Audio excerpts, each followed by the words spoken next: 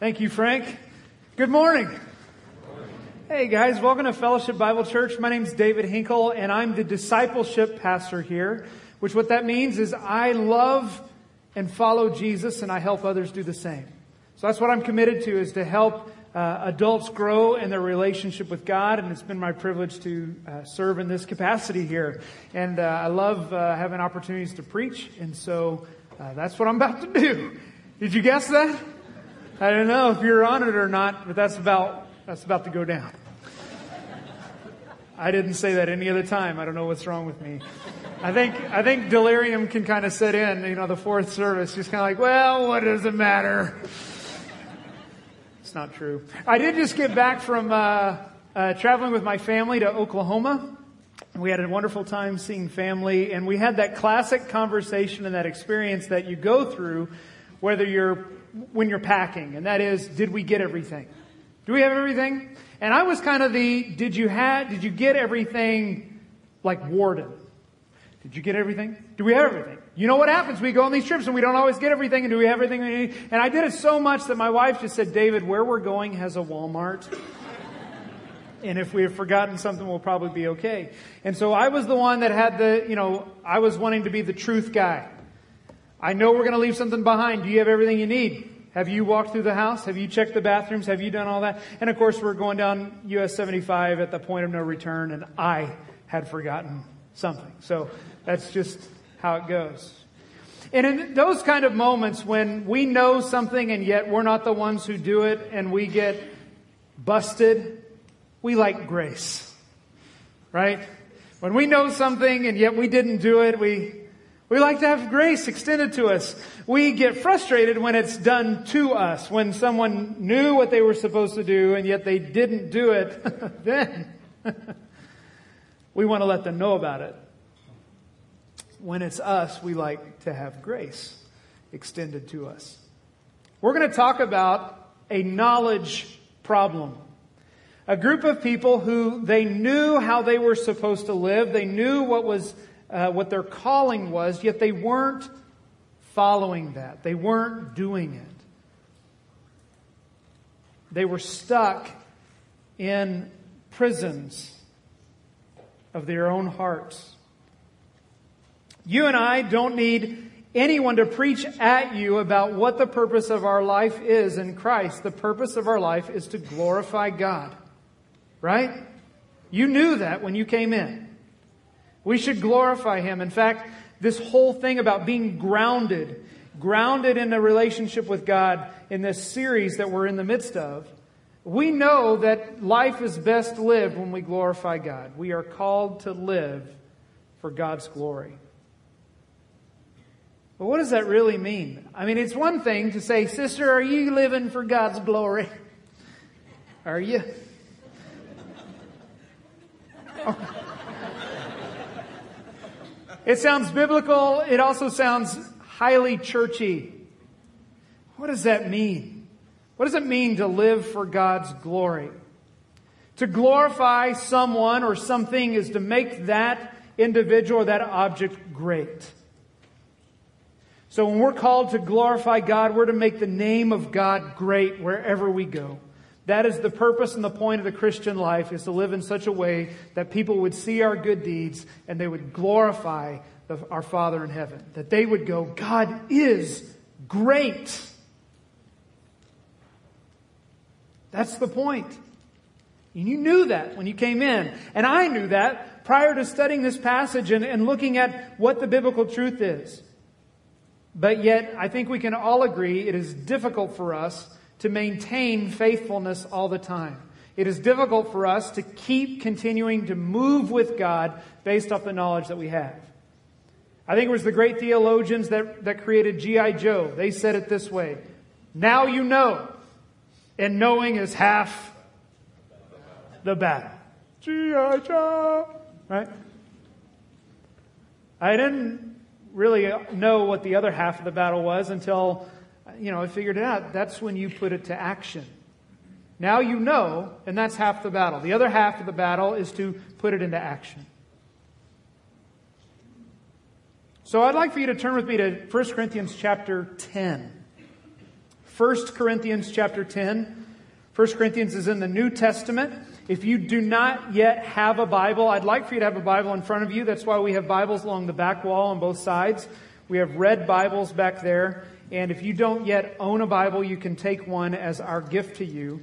But it's okay to get up from your seat. No one will judge you. You can go back, get a Bible, and then come back to your seat. That's okay. 1 Corinthians chapter 10. This is a letter that was written from the Apostle Paul to a group of believers who lived in a city called Corinth. They had written to Paul first. They had questions that they were asking of him. There were issues that they wanted his insight to give them direction, to give them understanding. So they wrote to him, and he has written 1 Corinthians back to them in response. In this section of chapter 10, this is right in the middle of a subsection of the book that goes from chapter 8 to the beginning of chapter 11. So from 8:1 to 11:1. This is a segment, a section in a letter. In 8:1, I just want to read it for you. It says, "Now concerning food offered to idols." That was one of the things they had questions about. Do we eat the meat in our city that has been offered up to idols? Can we do that? He says, "Now concerning that food, we know that all of us possess knowledge. This knowledge puffs up, but love builds up." So in this subsection of the letter, when he begins it in 8:1, he leads with, there's knowledge that we can have that just fills us up, puffs us up, inflates us, but is of no benefit to the other people around us. The point is that love should build others up. And so then he goes into discussing this in chapter 8. He talks about his own personal freedom in Christ, how he can choose how to live, and yet he lays his Christian rights down to purposefully submit to others so that he could encourage them and to reach them with the gospel. So Paul is saying, hey, you do have freedom when it comes to eating this food. In fact, I have all kinds of freedoms that I can live, but I lay most of those down so that I can reach other people for the gospel to build them up. When he comes into chapter 10, he's going to bring this whole subsection to a close. So I want to share with you 5 realities. These 5 realities should determine why we should live for the glory of God. Why should we live for the glory of God? Well, it's because of 5 realities that we find here in this passage. The first reality is this, that all are loved by God and can be made new in Christ.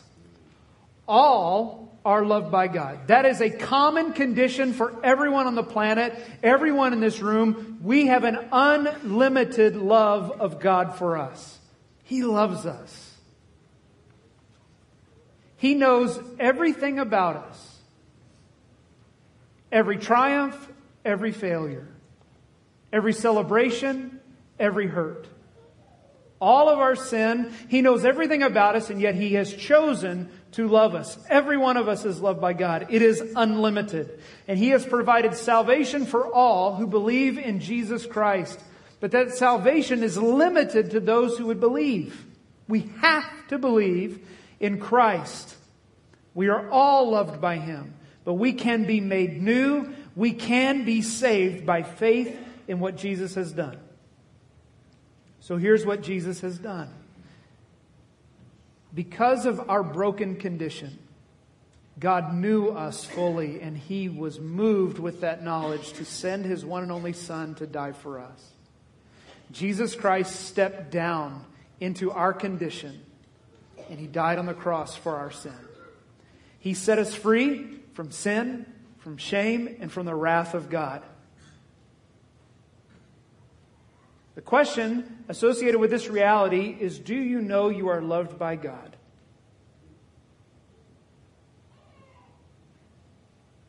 Do you know that He loves you?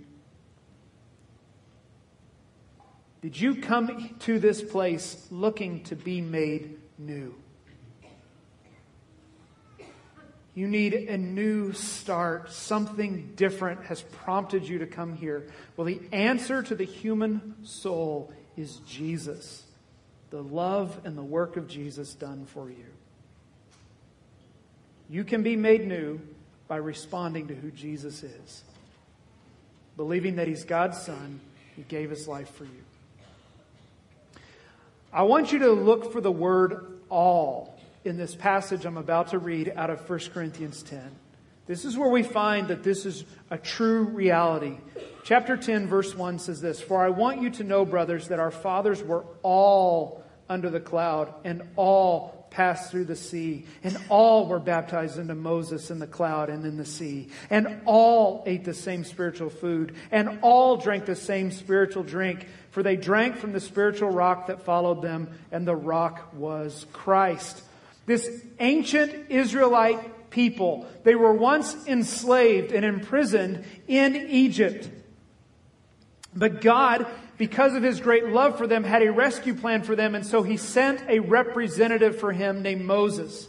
And Moses brought a message of deliverance, and that all of the people of God who believed could be rescued, could be set free. And they were.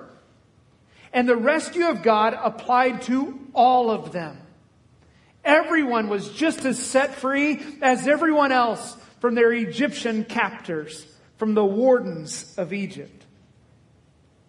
And that is the mercy and the work of God for all who turn by faith in God's revealed representative. For the ancient Israelites, it was Moses. And then ultimately the picture is of what Moses accomplished was what Jesus accomplished once and for all who would believe. Moses was a type of deliverer that Jesus is the full fulfillment of for all of us. All of us have been fully rescued. That means that none of us in Christ have to wake up wondering if we've done enough to earn our salvation with God. None of us have to think that or fear that.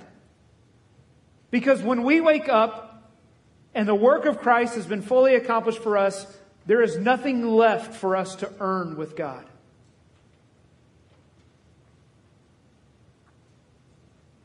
He's not waiting for you to be better.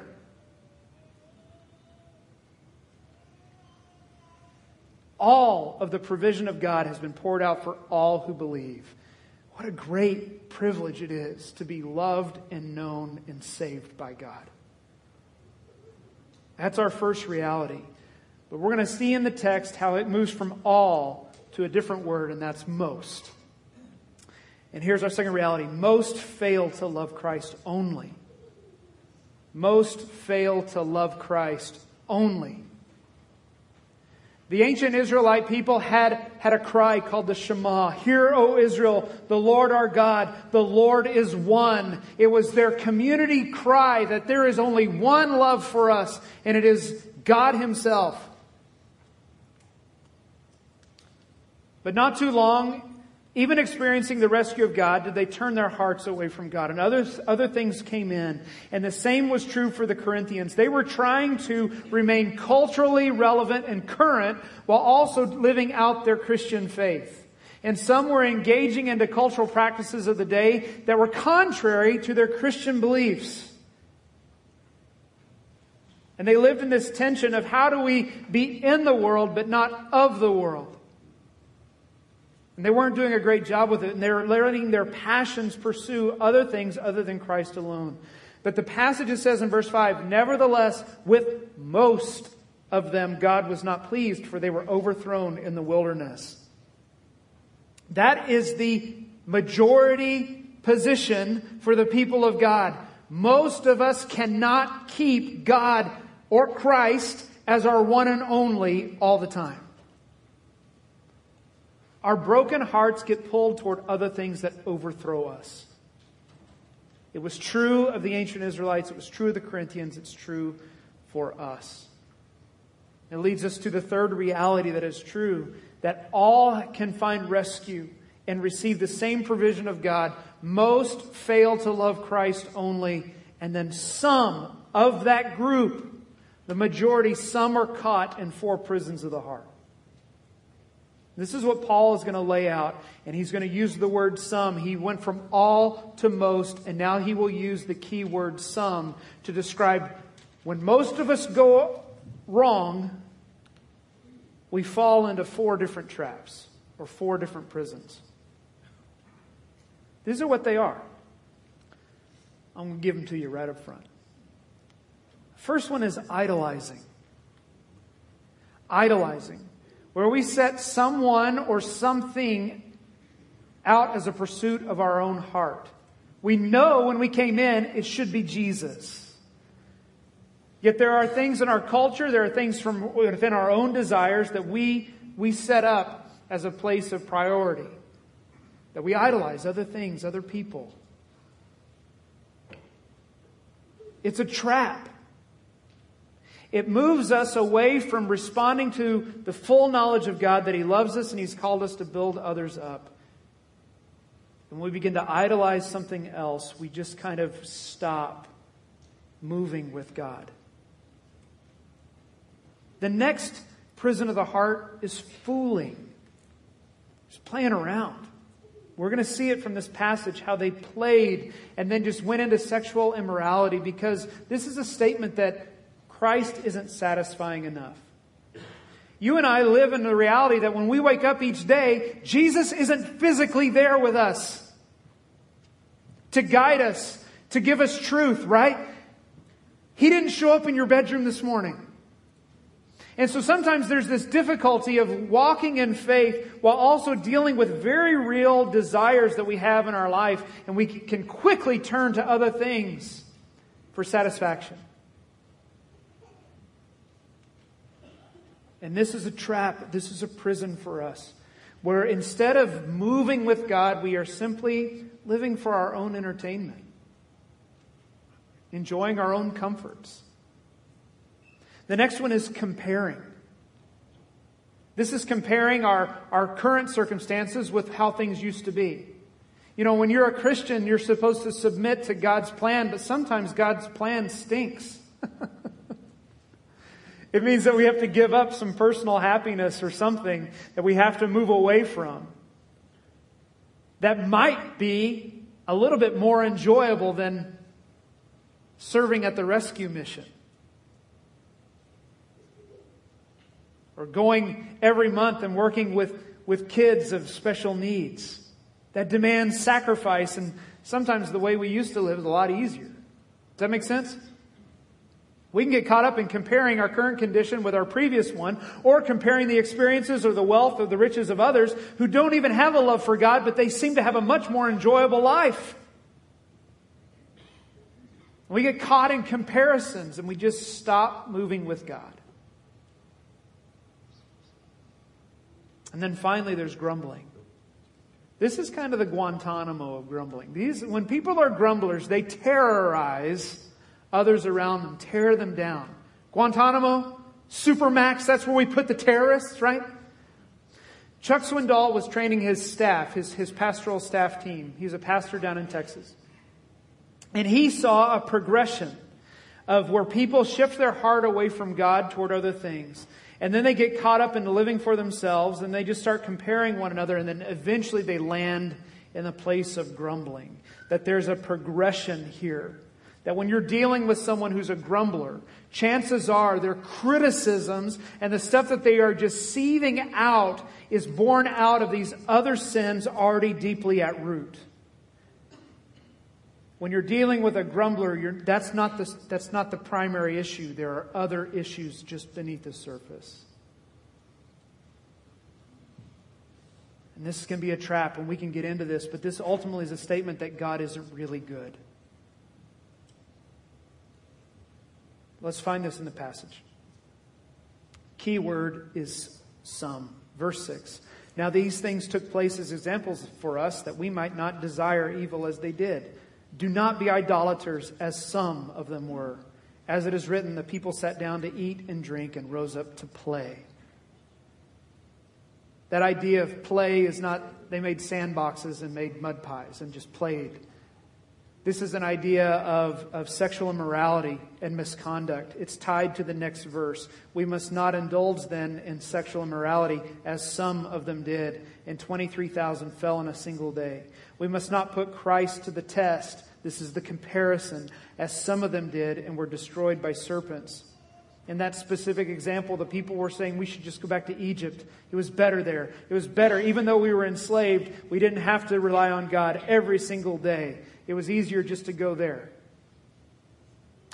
Verse 10, nor grumble as some of them did and were destroyed by the destroyer. These things happened to them as an example, but they were written down for our instruction, on whom the end of the ages has come. Therefore, let anyone who thinks that he stands take heed, lest he fall. You should underline or circle, take heed. We usually don't find that phrase in the Bible. When there are phrases that pop up that aren't normally found, we should circle them, underline them. Take heed! Warning, danger. The majority for most of us is that we cannot keep Christ as our one and only, and we fall into 4 different prisons of the heart. Take heed, lest you fall. Now there is a way out of all of these, and the answer is always Jesus, and we find it in 1 Corinthians 10:13. Circle, underline. It's okay to write in your Bible. Here's what it says. No temptation has overtaken you that is not common to man. God is faithful, and He will not let you be tempted beyond your ability. But with the temptation, He will also provide the way of escape, that you may be able to endure it. The way of escape is the one who said, I am the way, the truth, and the life. No one comes to the Father except through me. We come to Christ for salvation. We come to Christ for the way out of the prisons of our hearts. He is the answer. He is the avenue for freedom. You cry out to Him. You call to Him. You call whatever prison you've been in. You call it as He calls it. You ask for His rescue and you will find it. And He is our way of escape. And we can endure temptation. He will provide a way through it. We go all, most, some, now to we. Because here's a reality for us. We are free to live out our faith. We are free to live it out. Christ has set us free. There is nothing left to earn with God. And so you and I have freedom to live out our faith. God has given that to His church. That means when you wake up in the morning, you can choose to tell people about Jesus. You can also choose not to tell people about Jesus. We should be compelled to, but we are free to live out our faith. We live in a country that extends incredible freedoms to us. Some states are now having freedom more than the rest of us. And it's creating challenges for the church in Colorado and California. The law says things are free. Look at how verse 23 begins in chapter 10. Paul is quoting a phrase of their day. All things are lawful. This is what the Corinthian church is saying. The law has made provision for us to kind of do whatever we want. Paul says all things are lawful, but not all things are helpful. All things are lawful, but not all things build up. This was the point that Paul made in chapter 8, verse 1, and he's coming now to bring this to a conclusion. We are free to live out our faith. No one's got a clipboard with a checklist waiting for you to do all the things you're supposed to do as a believer today. You're free to live out your faith. Paul's going to use an example around the subject of food offered to idols to make his point. Verse 24, let no one seek his own good, but the good of his neighbor. Eat whatever is sold in the meat market without raising any question on the ground of conscience. For the earth is the Lord's and the fullness thereof. Paul is reminding them that there is nothing spiritual about food. There's nothing inherently spiritual about food. You eat it. If you want to eat it, just eat it. But they lived in a culture where food was often used within religious or ceremonial practices. So he gives them this instruction. Verse 27, if one of the unbelievers invites you to dinner and you are disposed to go, eat whatever is set before you without raising any question on the ground of conscience. If you have a friend who is a Hindu, and they want to invite you to their home for a meal, go to their home and eat the food. You're going to have some awesome curry. Oh, but they're of a different faith and I don't want to. It's okay to enter the home of someone who believes something different than you and to have a meal with them. But if someone says to you, verse 28, this has been offered in sacrifice, then do not eat it, for the sake of the one who informed you and for the sake of conscience. I do not mean your conscience, but his. If you were to go to a home of someone who follows Hinduism, and they said, we prepared this meal in honor of Krishna, and we would like for you to participate in honoring Krishna with us by taking it and eating it, what should you do? According to Apostle Paul, you would say, for their sake, no thank you. It would be the very same thing that if you invited someone of a different faith into this room on a weekend that we observe communion, you would ask them not to participate in this moment of celebration and recognition of the work of Jesus for us. Because it's not their faith. That's why we eat that food and drink that cup when we do it. Does that make sense? So Paul is saying the underlying thing when it comes to Christian freedom is our responsibility to build others up. And that brings us now to the funnel. The funnel is going to come to close here. We went from all to most to some to we to I. I am responsible to build others up in love. This is the fifth reality of why we should live for the glory of God. Because I have been saved, I have been rescued so that I would demonstrate responsibility to build others up in love.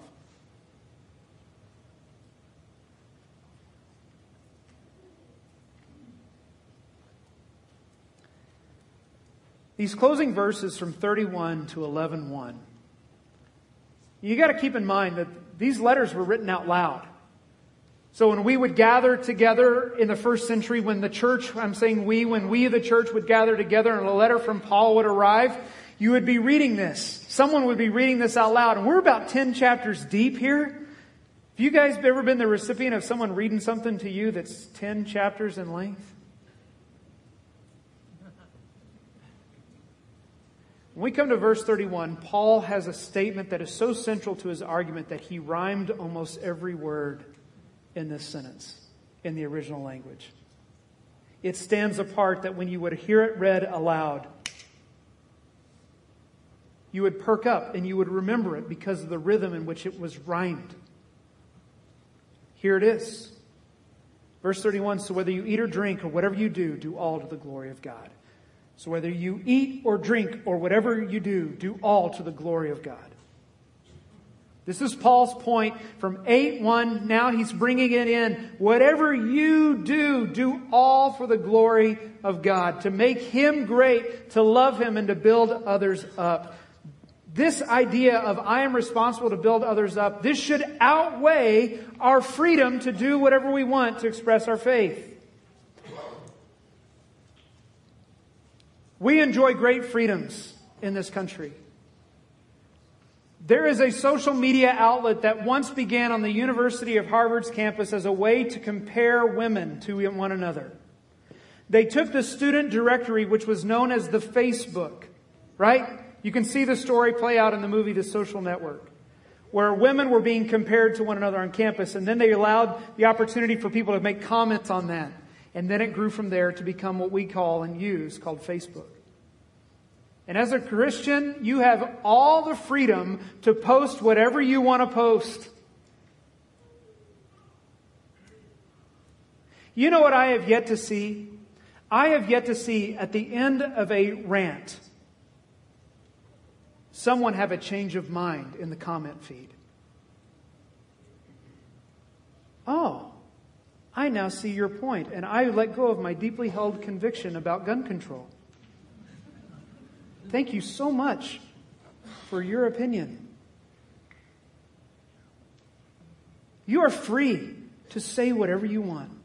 You can use Twitter, create a hashtag, which is a $, then attached to a tag, and you can be connected with anyone in the world, and you are free to say whatever you want.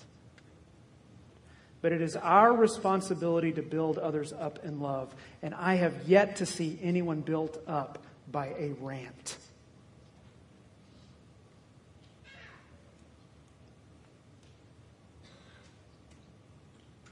That's just one example. You are free to live out your faith, but you are responsible to build others up in love.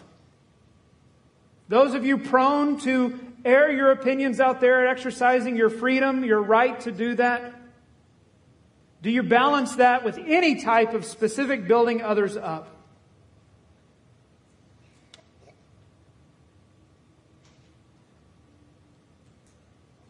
That is our responsibility. Do we enjoy our freedom more than engage our responsibility? When you walk into Walmart, are you just there to get your stuff? Christians are the people who are supposed to go into Walmart looking for someone to build up. Yeah, you got to get your eggs. I understand that. It's important. But have you forgotten that everywhere you go is an assignment? Your workplace, your neighborhood, Walmart. There are people to love and encourage and to engage everywhere we go. It is the highest calling of a follower of Jesus Christ to make the name of God great. What would happen if just the people represented in this room took that perspective? When I go and I stand in the sandwich line at Subway, I have an assignment. To encourage someone, to help someone, to love someone, to perhaps share about the hope that I have in Jesus Christ with someone. That I have a responsibility in this city to extend the grace of God for the common good.